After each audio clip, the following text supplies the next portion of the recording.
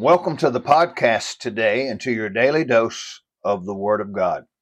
Today, let's continue to talk about the love of God. Let's read Ephesians chapter number 3, verse 17 and 18.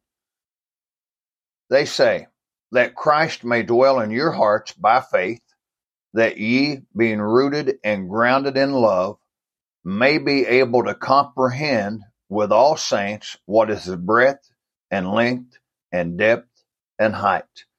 Wow. Think about that. Yesterday's podcast was on being rooted and grounded in love.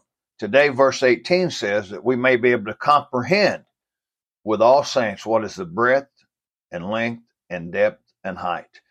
Wow. Paul's saying to us that we may be able to comprehend the love of God. Let me ask you a question. Do you fully comprehend the love of God? To comprehend means to grasp mentally, to understand. Do we really comprehend the love of God? Do we really comprehend the gift of God's love, Jesus Christ? Do we really comprehend the cost of God's love? Do we really understand the freeness of God's love? Do we understand the continuance of God's love?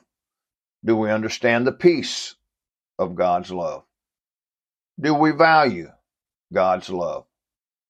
Do we depend on God's love?